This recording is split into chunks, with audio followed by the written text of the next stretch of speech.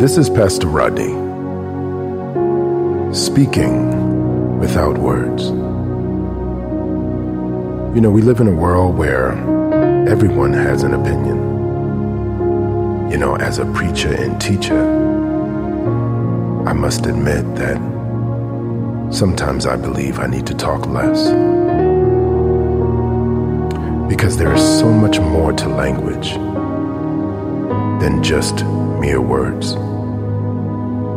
Someone may say that I love you, but until they demonstrate that love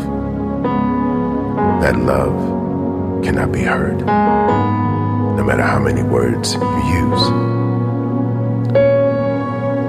In the Word of God, in the book of Psalms, it says, "You will show me the path of life. In your presence is fullness of joy.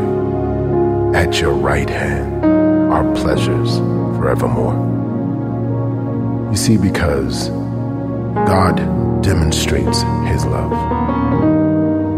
more than he just speaks of it. The scripture tells us in that while we were yet sinners, Christ died for us.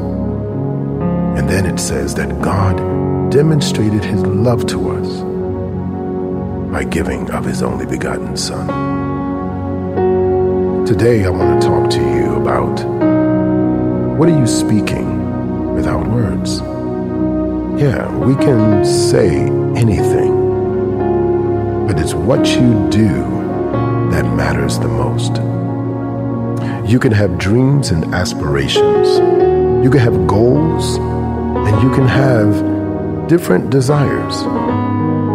But it's what you do that really speaks the loudest. So today, why don't you practice speaking without words? In your eyes, in your smile, in your facial expressions, in what you do and how you react to things.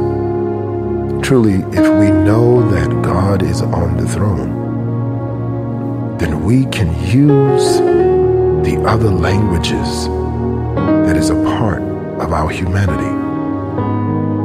That's why the Word of God tells us to trust in the Lord with all of your heart and to lean not unto your own understanding, but in all your ways acknowledge him, and he shall direct your path. It is amazing to me how powerful silence is. For even the Word of God says, "In confidence and in quietness shall be your strength." Sometimes taking in is better than giving out. Sometimes just looking and listening is better. The word of the Lord says in Proverbs, "Blessed is the man who listens to me, watching daily at my gates, waiting at the post of my doors." It is important for us to listen more, to observe more. And when someone is talking to us, to actively listen to what they're saying, because they're speaking more than with their words. So, today, listen. Take the time to quiet your mind and listen to what's going on around you. See what's happening around you. Observe and take it in. Because truly, when you truly understand,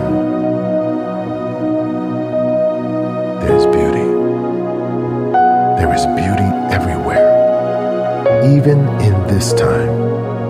But we have to pause, reflect, and then we'll emerge to life.